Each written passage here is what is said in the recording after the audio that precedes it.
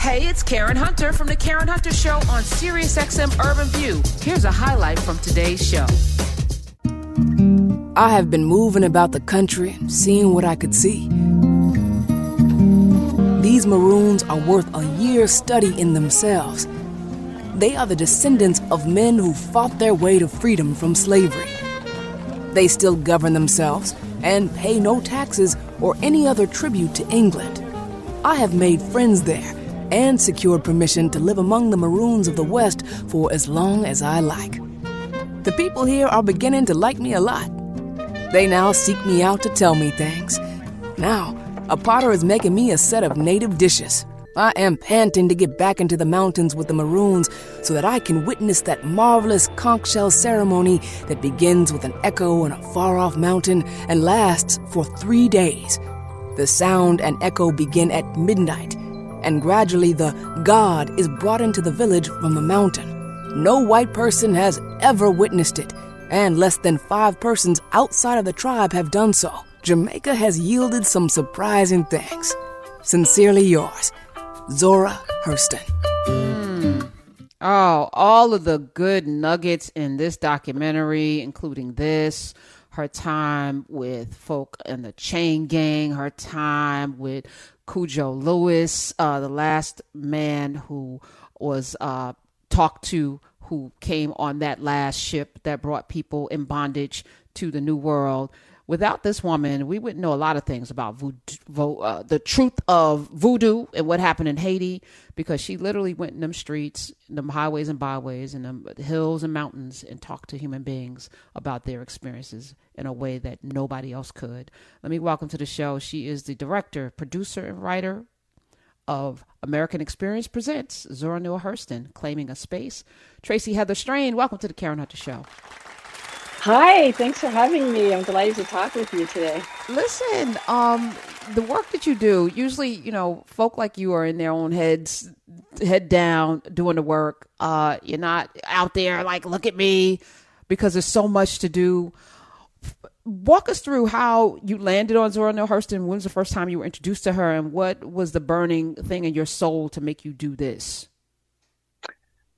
So I've been a documentary filmmaker for some time. I got into it starting at the bottom, answering phones decades ago. And I made a film that premiered at the Toronto Film Festival in 2017 called Sighted Eyes, Feeling Heart. And it's the first feature film about Lorraine Hansberry. It's a documentary.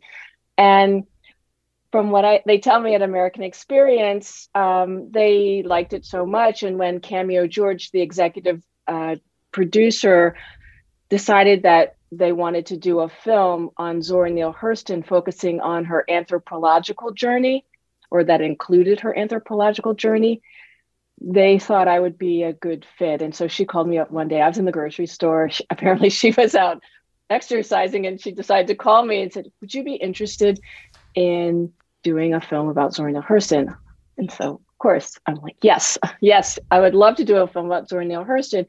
And this was really wonderful for me because, frankly speaking, at that time, because as you said, I've been having my head down working on stuff, I didn't have the time to explore Zora Neale Hurston. Of course, I'd heard of her. I don't remember the exact day when I heard about Zora Neale Hurston, but I didn't grow up at an age when you studied her in school like students do now. Like I hadn't studied Hansberry in school either. But she was on my list. We had 2 copies of Their Eyes Were Watching God in our house, but I hadn't read them. And I was alive and, old enough to remember when Alice Walker brought her back into the spotlight in the 70s. So this was a perfect opportunity as someone who is making documentaries focused on American history, often focusing on the African-American experience or something to do with race, to have had just done Lorraine Hansberry, to get this chance was something, of course, I couldn't pass up. I'm going to assume that you have read Their Eyes Were Watching God, which is one of my favorite books of all time. I have, and I listened to Ruby Dee's rendition, the audio version. And if you haven't listened to Ruby Dee reading this book, I recommend you get on that right away because it's really powerful. And it really was emotional in a way that I felt like reading I liked, but this just brought it home for me. What about it? What about the book? Because, we have, of course, Toni Morrison and Alice Walker and Gloria Naylor, and there's a lot of people that speak to the experience, Maya Angelou, and from a very personal perspective of what particularly Black women go through. This book was so empowering because, it's a Black incorporated town. This woman's coming through with all of this verve and, taking agency of herself, her body, Mm-hmm. it is so for you reading Tracy Heather Strain is here, reading this book, Their Eyes Were Watching God. What did you walk away with knowing about Zora Neale Hurston?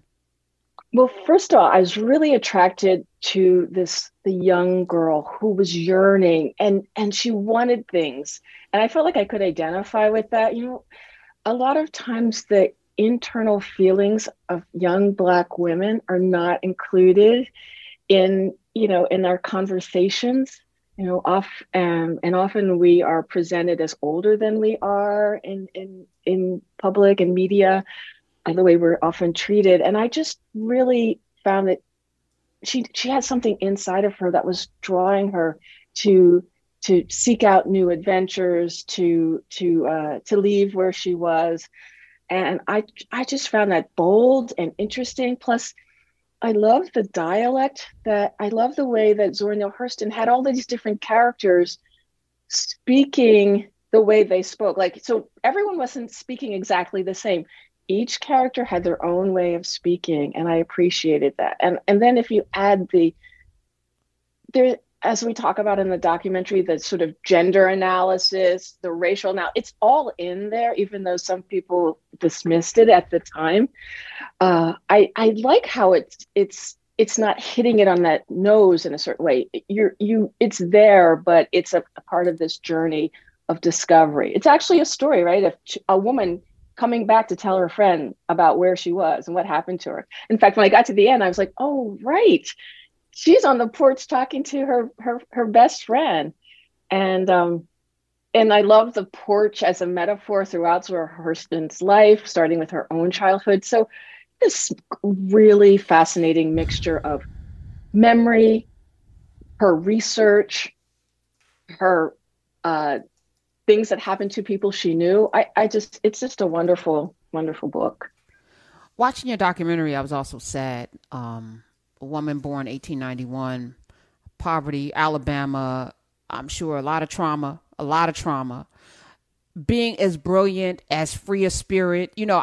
I'm somebody like Zora Neale Hurston where I can't imagine being handcuffed, roped in, hung out to dry in 1891 with all of this and not having a place for it. The fact that she's not known as one of the greatest anthropologists of our time because of degrees, right? Again, we're examining the school system today, and I'm saying something much deeper than, oh, it's horrible that DeSantis is removing these things from it, or the AP is not allowing Ta-Nehisi Coates to be read. I'm saying, what is education? I'm asking you fundamentally, why do you send your children to school? What is it that you expect? And if it doesn't service and honor them, because Zora Neale Hurston was not honored and serviced in a way, but she found her space. She was able to find her voice, even though she died with no grave marking. Much like Ed Boucher died penniless and sad. But today we talk her name, right? So getting to know her in that way, as a documentarian, Tracy Heather Strain, what revelations did you come to? I was inspired by Zora Neale Hurston. I feel like when I have my little complaints about things or troubles, I now have someone to go back to and say, keep it in perspective, Tracy, because look what Zora Neale Hurston went through and what she was still able to accomplish. Not to say that it was fair or appropriate. The journey should not be that hard. I'm not like admiring that part of it, but I think it helps keep me in check.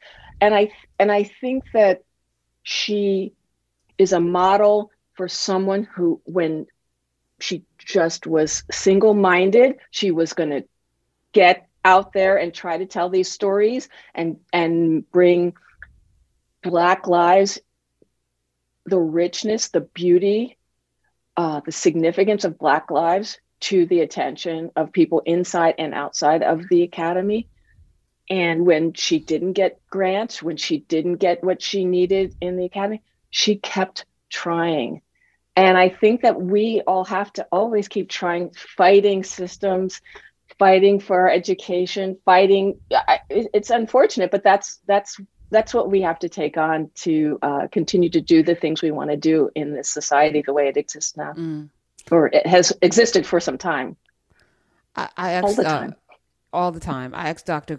Chris Jones, who is a rocket scientist and stands on the shoulder of Ed Boucher, like, what did a man do with a PhD in physics in 1870, in the 1870s? And what does a Zora Neale Hurston do with this anthropological, yearning in a place? So she had to get money from somebody, right? And the benefactor, Charlotte Osgood Mason, who you forced me to look up, because I'm like, who is this white lady who was funding something that Zora Neale Hurston was like, yeah, I know you're giving me this money to do that, but yeah, you're not getting that. I'm gonna give you something, but what you're not gonna do is defile my people, and you're not gonna pay me to do it. Do you know what I'm saying? I'm gonna take your money, but I'm not gonna deliver what you really want. Talk a little bit about that, because some would look at that as, she wasn't quite honest or whatever. And she was, very, very cheeky, and she was, she knew how to navigate white power spaces and make them comfortable enough. Some would say that's dishonest. So everybody who's doing any kind of work has to raise money, right? So white, Black, otherwise. And Zora Neale Hurston's operating at a time when it was so overt, anti-Blackness was so overt. And here you have a handful of people that are supporting Black artists, writers. And so I feel like I cannot fault Zora Neale Hurston for accepting the money, because she knew that she didn't go down south the right in the first time and do it right. She wanted to get back there and get these stories, get this folklore, so that she could bring out the richness and show that African Americans were significant contributors to American society. And there was nothing wrong with Southern rural folk people, so she had to put up with this woman who was interested in the primitive, and obsessed. She thought somehow the way people go to the jungle to look at animals and to capture animals, the way they put us in zoos, right? This was her fascination, right? Because we're primitive. And go ahead, talk. I'm sorry, because well, yeah, no, it's okay. It's like something that they think that it was something that she thought that could make white society better. But I feel like we see evidence. This is still happening in certain ways of like appropriation of cultures and mysticisms, and somehow it's going to make our lives more calm and peaceful and Zen-like, because we'll be closer to nature. It's still happening on certain levels. But back then it was, I don't know, it was a more select group of people it seemed to be following this. But she had a really complicated relationship with this woman. On the one hand, it seems clear based on her letters that she did appreciate Charlotte Osgood Mason. We wouldn't have the beautiful photography, this motion picture photography that is in the film, if Charlotte Osgood Mason hadn't given her $200 a month, money for a motion picture camera, a car. Right? We wouldn't have this beautiful material. And so there's that positive part, but she did have to navigate this. And there's some letters that we didn't put in the film that it seems like Zora actually went a little overboard to try to make sure that she was deferential to Charlotte Osgood Mason. But I try not to judge her too much, because we cannot judge her at all, because none of us could even imagine what it would take this is your life and your livelihood and your living, and this is burning your soul to its core to do, and this is the way you have to do it, because no one's just giving money to Black people to elevate Black culture. Right. And this woman was on her own pretty much since 13. Like she had to learn how to navigate this world from 13 on pretty much by herself.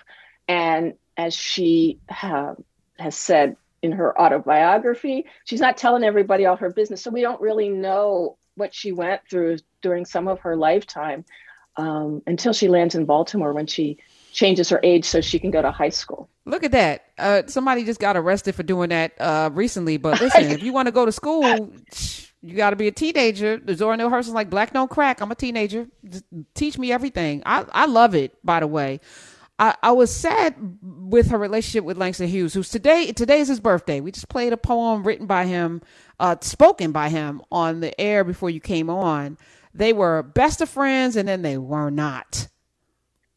Yeah, it's a complicated story, and that you actually have to read, like there's a chapter, you have to read like a whole chapter to sort of understand it. But the short version is they were working on a play secretly. Like they both were supported by Charlotte Osgood Mason, and they were supposed to be doing an opera together, but then they secretly were working on this play that was based on Hurston's writings, and it just got complicated with credit and different things. And Zora was angry, Langston was angry, and basically their relationship severed. And there's somehow Charlotte Osgood Mason played a role in this. She had actually already stopped supporting Langston Hughes. She was already mad at him. And so I wouldn't be surprised if part of it was Zora trying to make sure she also kept her benefactor, right? So it's sad because they were each other's confidant, and she shared, we wouldn't really know much about some of her field work without the letters that she wrote to him about the details of things that she was finding. I'm gonna need us not to fall out over white people stuff, y'all. No matter what, don't let's stop fighting over crumbs that they're gonna put out there for us to fight over, and always understand the mission. That said, Tracy Heather Strain, the videos, the camera work, the letters. I was an English major and in love with Zora Neale Hurston's writings, and I was just, how did you get this? How did you get all of this? We did a lot of research. We started the project like we do all our documentaries with. We read secondary sources. So those are books about Zora Neale Hurston. And then we actually do something I never did in college, was look at the footnotes and figure out and locate where they got that information from. So then we went to all the archives that, different things came from, different quotes. And we have a big database where we keep track of everything. And then since I knew it was a film that was going to be focused on wedding anthropology with the literary, that I knew I was driving to that Their Eyes Were Watching God moment. So then you kind of work backwards. What do you need to know to make this moment really special? And so you need to know Eatonville. There's just certain things you need to know. And then I was blessed with an animator who was understanding what I wanted to try to explain. I also had to explain anthropology to a certain extent, right? Because you wouldn't understand what she went through if you didn't understand what was going on with anthropology even before she was involved. So you understood Boaz's significance, Franz Boaz's significance, her mentor. Thank you. And then you needed to understand the problems with anthropology to understand why it was so difficult for her. I mean, there were other Black anthropologists. So there were some other men that were at Columbia at the time that were Black, but they weren't having no one was having real careers, right? Obviously, you did a masterful job. I'm highly critical of documentaries. Wait a minute, Smith. I'm highly critical, but you have done something that I think was just masterful in presenting Zora Neale Hurston to the world. And I want you to come back with your next one and your next one and your next one. Tracy Heather Strain, thank you so much. Thank you. Thank you. I appreciate talking with you. Have a great day. You too, y'all.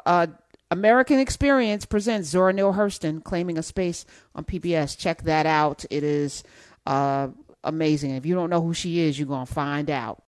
Hey, this is Karen Hunter. You can listen to The Karen Hunter Show live every Monday through Friday at 3 p.m. East on SiriusXM Urban View Channel 126 or anytime on the SiriusXM app.